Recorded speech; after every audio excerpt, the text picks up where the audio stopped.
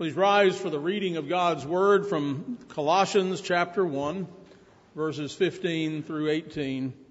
Hear now God's Word. He, that is Christ, is the image of the invisible God, the firstborn over all creation. For by him all things were created that are in heaven and that are on earth, visible and invisible, whether thrones or dominions or principalities or powers. All things were created through him and for him.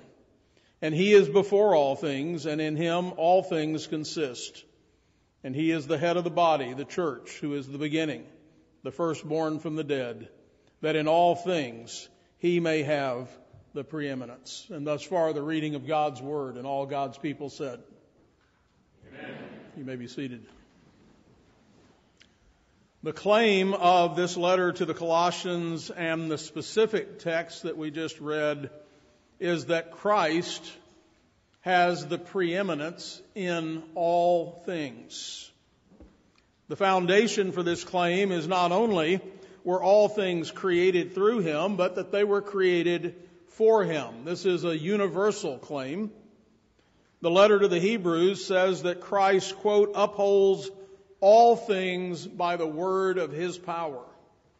And the Gospel of John opens with this assertion: all things were made through him, and without him nothing was made that was made. It's God's intention that the cosmos should serve the glory of Christ. The universe is the arena in which Christ is demonstrated and his glory. It is the place in which the purposes of Christ are worked out. Now, I'm back in the pulpit this Sunday to warn you not to be cheated by Mr. Charles Darwin and his followers, the Neo-Darwinians. Neither he nor his followers believe a single word of what we just read from the Bible. This is a foundational difference between Christians and unbelievers, though many Christians have tried to synthesize Darwinian ideas into the Christian faith. Darwinians have radically different presuppositions or starting assumptions and ideas regarding where we came from and where we're going. But not just that, they also believe that human beings are of an altogether different nature than the Christian view of man. Veiled in pseudoscience, Darwinism seeks to cheat you and the rest of the world, and especially your children. The consequences of Darwinian philosophy and ideas have been and continue to be devastating to the world. Darwin presented the antithesis or the opposite of a biblical philosophy, and thus an ocean of cascading and expanding influences have provided justification for any number of horrors in the fields of sociology, psychology, medicine, economics, education, ethics, and much more. Not the least of which has been the justification for eugenics, abortion, racism, and genocide. So, for example, the historian Richard Weikart, in his book, From Darwin to Hitler, maintains this, quote, no matter how crooked the road was from Darwin to Hitler, clearly Darwinianism and eugenics smoothed the path for Nazi ideology, and especially for the Nazis. In a subsequent book titled Hitler's Ethic, The Nazi Pursuit of Evolutionary Progress, Weikart argues that Darwin's, quote, evolutionary ethics drove Hitler to engage in behavior that the rest of us consider abominable. This same Darwinian philosophy also provides the underlying and unifying assumptions of our culture. His ideas permeate virtually every school, university, and most media outlets. Some of our favorite ones. Mankind has been reduced to a materialistic product of a mindless, mechanical process that is allegedly progressing towards something better, though we don't know what and we don't know why. The irony of Darwinian philosophy is that Darwin himself was not a professional philosopher. Neither were Sigmund Freud or Karl Marx, who we'll be looking at. Nevertheless, we all do philosophy, whether we realize it or not, and mankind is eager to believe anything that will offer an alternative to God. You see, if the Bible is true, and by the way, Darwin expressly hated this about Christianity, then these Bible statements are also true. And I'm just giving two samples here from Hebrews 4:13. And there is no creature hidden from his sight, but all things are naked and open to the eyes of him to whom we must give an account. Hebrews 9:27, and as it is appointed for men once to die, and after that the judgment. You'll recall, I quoted this last week, Darwin's concerned observation when he said this, I can hardly see how anyone ought to wish Christianity to be true. For if so, the plain language of the text seems to show that the men who do not believe, and this would include my father, brother, and almost all my best friends, will be everlastingly punished, and this is a damnable doctrine. You see, mankind is highly motivated to find an alternative explanation for the universe and for themselves. Now, I know that Darwinian biology has been largely debunked by many, including many in the scientific world and many unbelievers. By the way, I highly recommend Tom Wolfe's book, The Kingdom of Speech, if you want to have a short little read that really takes apart Darwin. But this idea, these original ideas from Darwin, and we'll see with Freud and Marx, have often been watered down, popularized, even to the point that maybe these men themselves might want to put some distance between themselves and how it has now played out. But once it's been put out there and become popularized, it has now permeated our society and institutions so that even the vocabulary is part of our common conversation. Even words like evolution, survival of the fittest, natural selection, and much more, which continue to impact how we and others see the world. Darwinism is our cultural perspective. And we should note that Darwin wasn't the first to put forth the notion of evolution, but what he did provide was an alternative explanation of how it worked, or how he thought it might work, is a better way to say that. His most important and influential idea was that he removed God from the picture altogether and gave us natural selection as God's replacement. Given enough time and trial and error, we can have everything you now see. That's his thesis. But be careful what you ask for. The late Harvard professor Stephen Jay Gould, one of the most eminent evolutionary biologists of the last century, noted that evolutionists have concluded that humans are, quote, pitiful latecomers in the last microsecond of our planetary year. Which is another way of saying if we look at all the time that's gone before, we're just an afterthought, just a blip on the screen. Gould also wrote, quote, no scientific revolution can match Darwin's discovery in degree of upset to our previous comforts and certainties. Evolution, he said, substituted a naturalistic explanation of cold comfort for our former conviction that a benevolent deity fashioned us directly in his own image to have dominion over the entire earth and all other creatures.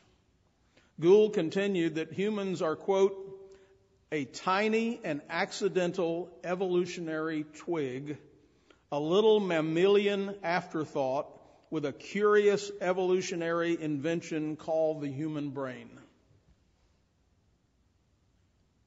Gould has made it clear elsewhere that Darwinism demands atheism, saying this: although organisms may be well designed and ecosystems harmonious, these broader features of life arise only as consequences of the unconscious struggles of individual organisms for personal reproductive success, and not as direct results of any natural principle operating overtly for such, quote, higher goods, and then he says, by taking the Darwinian cold bath and staring a factual reality in the face, we can finally abandon the cardinal false hope of the ages. That factual nature can specify the meaning of our life by validating our inherent superiority, or by proving that evolution exists to generate us as the summit of life's purpose. In other words, give all those thoughts up. This doesn't mean anything, folks. If Darwin is right, then you're a big accident waiting to disappear and be replaced by other big accidents. You see the stark contrast with biblical philosophy? Made in the image of God, of eternal value and worth, objects of God's love and purpose, or matter in motion. And when the motion stops, you're just finished. Today, there are many challenges to the theory of evolution, and as such, form a compelling case against particularly Darwinian evolution. In short, they indicate that evolution could not have taken place, while the fossil record shows that evolution did not take place. The incredible thing is that otherwise rational scientists continue to cling to the concept of evolution, modifying it in any way they can to get around the proofs against it, regardless of the destructive moral and social effects that evolutionary theory has on society. You see, presuppositions are the last thing to go. Those are our beliefs. Now, it's not like you have the rational scientists over here and the religious people and faith over here. There is every bit as much faith over here as there is over here. And there's evidence to be considered, and in both cases, all the evidence is to be interpreted. As geneticist Michael Denton says in his book, Evolution, A Theory in Crisis, quote, today it is perhaps the Darwinian view of nature more than any other that is responsible for the agnostic and skeptical outlook of the 20th century. But why has the theory become so much more important than the evidence necessary to sustain it? The answer is because of what the alternative involves. If the biblical account of creation is true, then there will be a day of judgment, for God the Creator has said that, quote, He has appointed a day on which He will judge the world in righteousness by the man whom He has ordained, Jesus Christ. He has given assurance of this to all by raising Him from the dead. Gould argues that Darwin's theory is inherently anti-plan, anti-purpose, anti-meaning. In other words, it is pure philosophical materialism. And I have to say about Gould, I really appreciate his honesty here. Also, he said that Darwin himself knew this and meant for it to be so. And now by materialism, we don't mean the drive to possess more and more material things. That's a different kind of materialism. We say somebody's materialistic, they just want stuff. But rather, we're talking here about the philosophical belief that matter is all that matters. Matter is all that there is. And in this belief system, matter, left to itself, produced all things, including the human brain, and this brain then invented the idea of the supernatural, of God, of eternal life, and so forth. Why is it true, as Gould also points out, that even among non-Christians who believe in evolution, the vast majority of them don't wish to face the utter planlessness of Darwin's theory? Because they would then no longer be able to console themselves with a feeling that there is some sort of plan or purpose in their existence. He, of course, starts from the proposition that evolution is true. He knows the real message of Darwin to be, quote, "There's nothing else going on out there, just organisms struggling to pass their genes on to the next generation, and that's it." Again, he doesn't say why these genes want to do that. I've never heard an explanation of that. Why a gene would care about passing on its genes to something else is just another fiat assertion. As evidence for this widespread desire to see purpose and plan in the planlessness of evolution, Professor Gould points to the overwhelming tendency among evolution believers of all levels of education to see the message of Darwin as progress. And thus we have progressives. What are we progressing to? You see, this is their eschatology. There's got to be something out there, some future. Where are we headed and why? And so evolution is usually illustrated as a ladder of progress or similar. And by the way, even in on one of Gould's book covers, he didn't like the fact that whatever the cover was indicated that, because he doesn't think that. He doesn't think progress is not an issue here, because that would imply purpose and a plan. But consider this: if the evolutionary scenario is true, let's just assume for the sake of argument that it's true, then man's arrival on the scene has come only at the end of an unspeakably long chain of random events. For example, it would have taken 99.999% of the history of the universe to get to man. After life initially appears, 2/3 of its history on Earth doesn't get past bacteria, and for half of the remainder, it stays at the one-cell stage. In order to escape the obvious, which is that in such an evolutionary universe, man has no possible significance and just happened to come along, our culture, Gould argues, has had to view these vast ages as some sort of preparation period for the eventual appearance of man. In this scheme, not only do black lives not matter, no lives matter. However, there's no hint of this popular mythology of evolution as progress in Darwin's grand idea. Variations, he says, happen only by chance. Those organisms which happen by chance to suit their local environment more effectively and thus have a better chance to pass on their genes to the next generation are favored by natural selection, and that's all. In the theory, the giraffe that develops a longer neck is not a better giraffe, it's just a giraffe with a longer neck. Given a certain change in the environment, that long neck can just as easily become a disadvantage. There is therefore nothing inevitable about the appearance of man or intelligent, self-aware beings for that matter.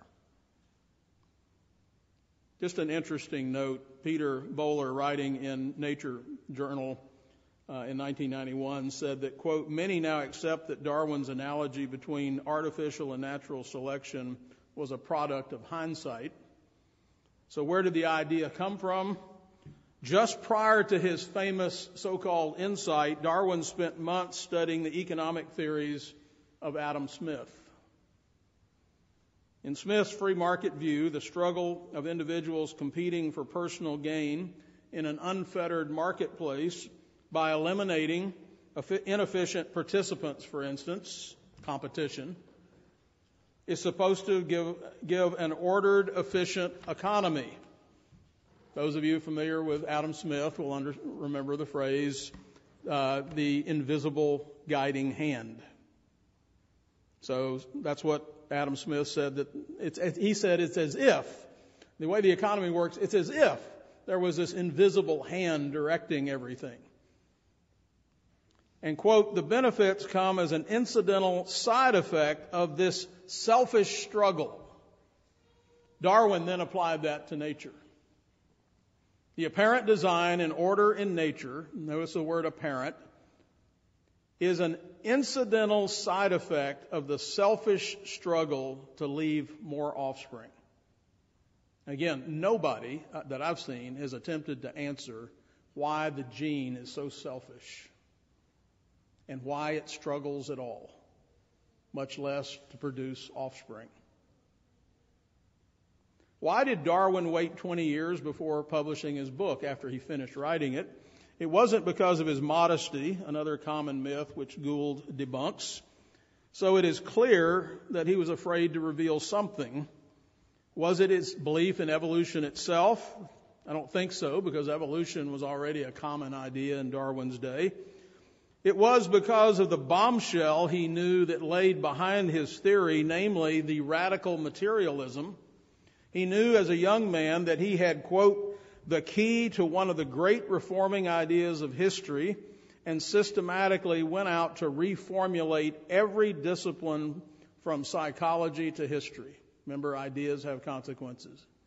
We're dealing with false philosophies and their impact. To explain apparent design without a designer, that was the key to Darwin's theory, not the idea of evolution itself. Darwin knew that his notion, being utter planlessness, could not possibly involve any sort of purpositive progress. And purpositive just means purpose, a positive purpose, a goal, if you will, which is the romanticized notion of evolution held by so many of its believers today. In fact, it is likely that this is why he didn't even use the word evolution until his last book in 1881, when he gave in to the by then popular term applied to his concept. The common meaning of evolution at that time implied progress. But in a letter to the paleontologist Hyatt, Darwin wrote this: I cannot avoid the conclusion that no inherent tendency to progressive development exists. His early private notebooks show that his materialism was well established. For instance, in one of them, he addresses himself as, quote, "Oh, you materialist," and says, quote, "Why is thought, being a secretion of the brain, more wonderful than gravity as a property of matter?" He clearly already believed that the idea of a separate realm of the spirit was nonsense, as is further shown when he warns himself not to reveal his beliefs as follows, quote, "To avoid saying how far I believe in materialism, say only," these are notes to himself, "say only that emotions, instincts, degrees of talent which are hereditary are so because the brain of child resembles parent stock." In 1837, when Darwin was only 28 years old, he wrote in a private notebook, responding to Plato's belief that the ideas of our imagination arise from pre-existence of the soul, and he wrote in the margins, quote, "Read monkeys for pre-existence." Now, some implications. Designed by an intelligent creator, and the effects of randomness are diametrically opposed. They are opposites, two ends of a dichotomy separated by a great chasm. So you're Christians, I'm a Christian. We need to know where we stand, and we need to know where those philosophies of the world that would challenge us and challenge the world stand, and that's why we're taking the time to do this. The fact is that evolutionary theory weakened one of the most intuitively compelling arguments for the existence of God, that is, the argument from design. Theists, going back at least as far as Thomas Aquinas, had argued that the intricate design found in organisms was evidence of a designer, namely God, and neither Hume nor anyone else has been able to think of a better explanation, and the design argument retained much of its force. But Darwin challenged all this. His theory of natural selection provided a naturalistic account of the origin of species. Where did all this come from?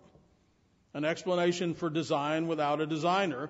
Professor Nigel Williams was even more blunt, writing that Darwin, quote, destroyed the strongest evidence left in the 19th century for the existence of a deity. Professor Franco Ayala explained in detail why Darwinism ruled out theism, namely that it negated the need for an intelligent creator because, quote, Darwin's greatest contribution to science is that he led the way to prove that natural law can create all that is real and no need exists for an intelligent creator because organisms could now be explained, the result of natural processes, without recourse to an intelligent designer. The Darwinian revolution resulted in a major rethinking of the nature of humans and human institutions. Oxford University professor of the history of science, I.B. Cohen, concluded that, quote, the Darwinian revolution was probably the most significant revolution that has ever occurred in the sciences because its effects and influences were significant in many different areas of thought and belief. The consequences of this revolution was a systematic rethinking of the nature of the world, of man, and of human institutions. This event, a declaration of revolution in a formal scientific publication, appears to be without parallel in the history of science. What does that have to do with anything? It has to do with everything. It has to do with all the political turmoil we're having right now. What is the purpose of our institutions? Is it to shape this process, this progress? Do we need progressives to really help do it for us because we're too stupid to do it ourselves? We got to speed this process up. We can do that, by managing, by educating, by controlling. Social Darwinism is our lives. It's all around us all the time. Ernst Mayr concluded that Darwin, quote, caused a greater upheaval in man's thinking than any other scientific advance since the rebirth of science in the Renaissance. In the minds of many, if not most Darwinists, the Darwinian revolution has resulted in explaining away the task that once required a creator and has replaced him by blind, unintelligent, and amoral natural laws. This is because Darwin's theory of natural selection accounts again for the design of organisms and for their wondrous diversity as the result of a natural process, the gradual accumulation of spontaneously arisen variations or mutations sorted out by natural selection. Alea concluded, noting that mutation and selection have jointly driven the marvelous process of evolution that starting from microscopic organisms has yielded orchids, birds, and humans. The theory of evolution conveys chance and necessity, randomness and determinism. This was Darwin's fundamental discovery, and there is a process that is creative, although not conscious. And I could not help but think of G.K. Chesterton's mocking this gradual explanation of a miracle. And by the way, the other book that I think is maybe the best, one of my favorite, and best refutations of evolution is Chesterton's Everlasting Man. That's the book C.S. Lewis said was very instrumental in his own conversion. Here's what he says in that opening chapter. Nobody could imagine how nothing could turn into something. Nobody can get an inch nearer to it by explaining how something could turn into something else. But this notion of something smooth and slow, like the ascent of a slope, is a great part of the illusion. It is an illogicality as well as an illusion, for slowness has really nothing to do with the question. An event is not any more intrinsically intelligible or unintelligible because of the pace at which it moves. For a man who does not believe in a miracle, a slow miracle would be just as incredible as a swift one. The Greek, which may have turned sailors to swine with a stroke of a wand, but to see a naval gentleman of our acquaintance looking a little more like a pig every day, till he ended with 4 trotters and a curly tail, would not be any more soothing. It might be rather more creepy and uncanny. The medieval wizard may have flown through the air from the top of a tower, but to see an old gentleman walking through the air in a leisurely and lounging manner would still seem to call for some explanation. Yet there runs through all the rationalistic treatment of history this curious and confused idea that difficulty is avoided or even mystery eliminated by dwelling on mere delay or on something dilatory in the process of things. The question here is the false atmosphere of facility and ease given by the mere suggestion of going slow, the sort of comfort that might be given to a nervous old woman traveling for the first time in a motor car.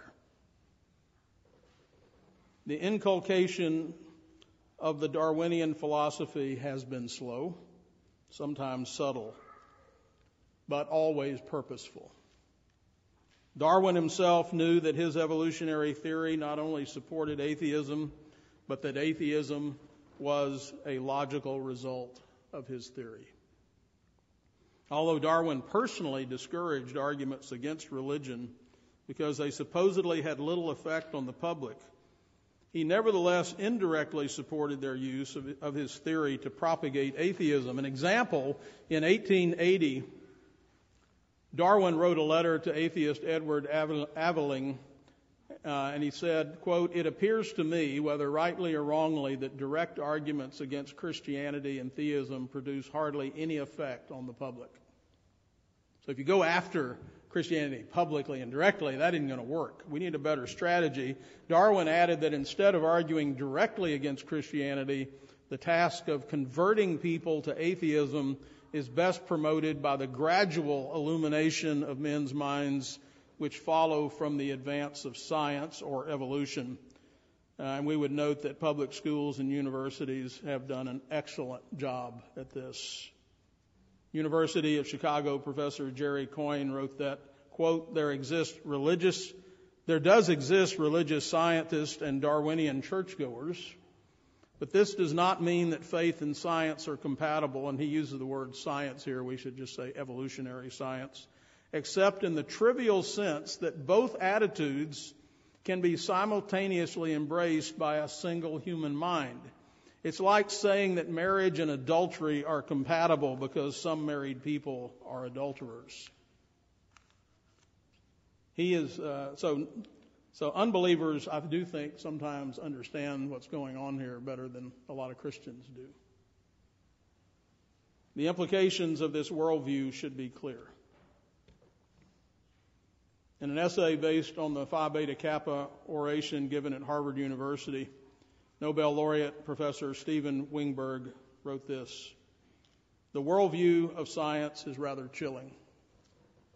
Not only do we not find any point to life laid out for us in nature, no objective basis for our moral principles, no correspondence between what we think is the moral law and the laws of nature, the emotions that we most treasure, Our love for our wives and husbands and children are made possible by chemical processes in our brains that are what they are as a result of natural selection acting on chance mutations over millions of years. And yet we must not sink into nihilism or stifle our emotions. I don't know why. He continues, at our best, we live on a knife edge between wishful thinking on the one hand and on the other, despair. Living without God isn't easy, he says, but its very difficulty offers one other consolation, that there is a certain honor, or perhaps just a grim satisfaction, in facing up to our condition without despair and without wishful thinking, with good humor, but without God. The notorious serial killer, Jeffrey Dahmer, took a different approach. In an interview he had prior to his death, he said, quote, if a person doesn't think there is a God to be accountable to, then what's the point of trying to modify your behavior to keep it within acceptable ranges? That's how I thought about it anyway. I always believed the theory of evolution is truth, that we all just came from the slime. When we died, that was it. There's nothing.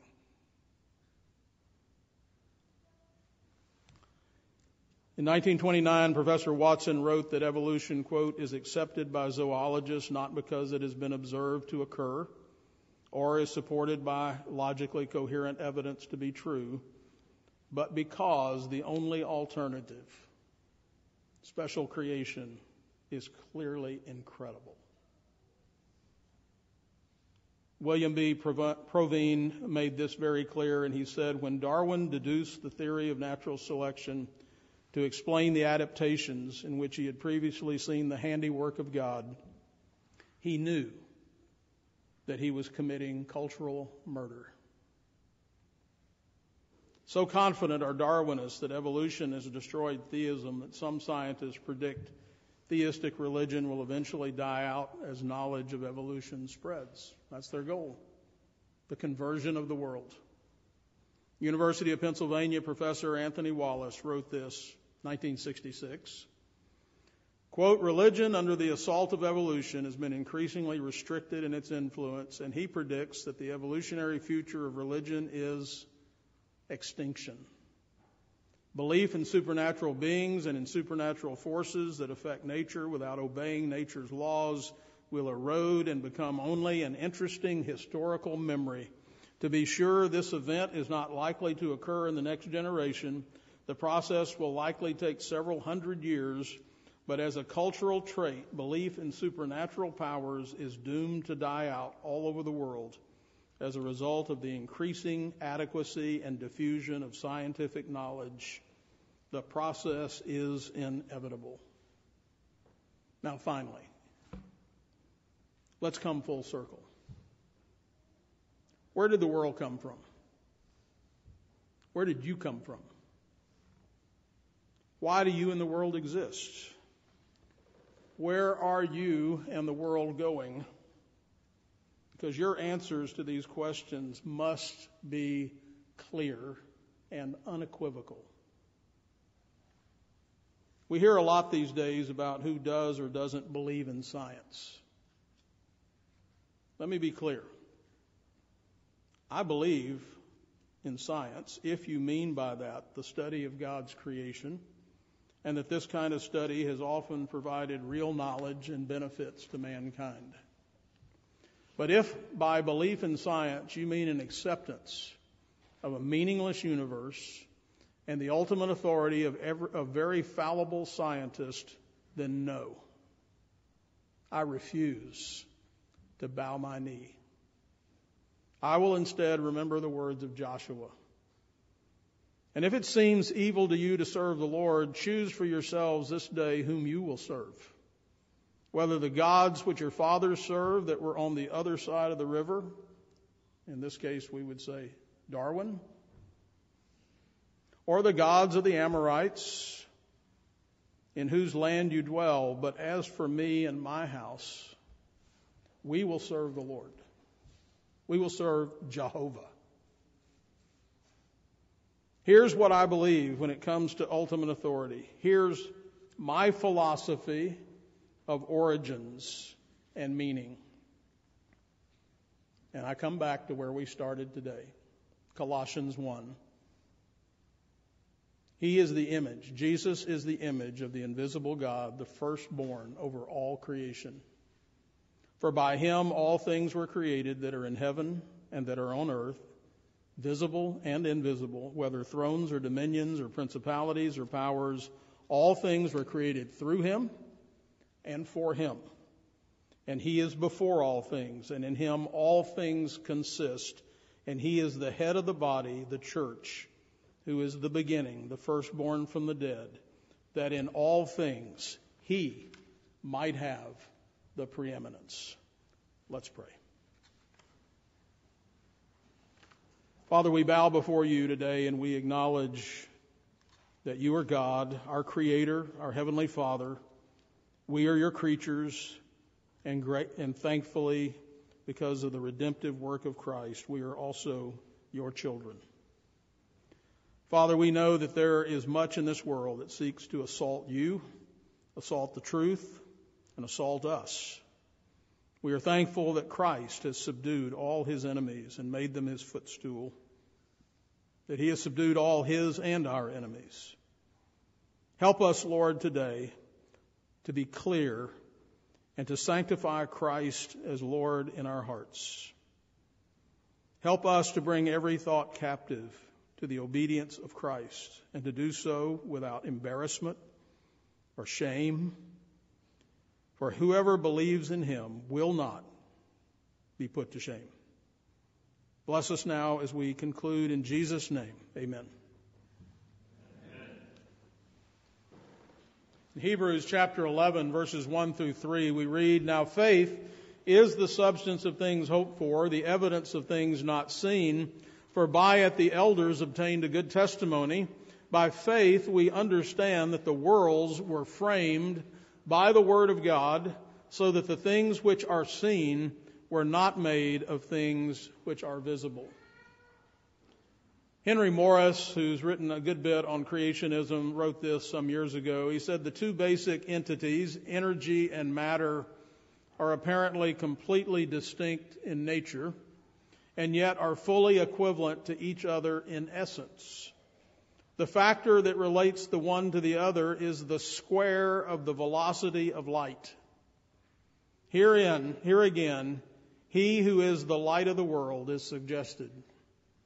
It is Jesus Christ who upholds all things by the word of his power. He who created all things is also the one by whom all things consist or hold together. Hebrews 1:3, upholding all things by the word of his power. Matter comes from the energy of his word. Then God said, "Let there be light," and there was light. In the beginning was the Word, and the Word was with God, and the Word was God. We often describe something by telling what it's made of, but this does not tell us what it is. You're made of water and various other particles, but that's not what you are. You're made in the image of God, and you receive your being from him. The alphabet gets its meaning from its creator. This enables it to communicate information. Likewise, the DNA code derives its meaning from its creator, God.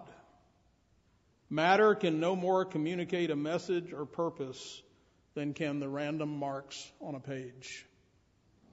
The life of the universe is mediated through God the Son. Our mechanistic view of the universe blinds us to this fact.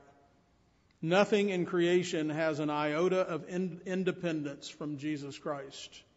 Nothing lies outside the sovereign providence of God. There is no area of contingency. There is no area of neutrality. There is nothing outside the eternal decree of God or the law of God. This is the biblical doctrine of creation. If Christ is preeminent in creation, if he created the universe, if he sustains the universe, if the universe exists for him, then nothing, not one single thing, falls outside of his power, including your salvation. If he cannot save you, if he does not save you, then nothing else can save you, because he is the all-sufficient Savior.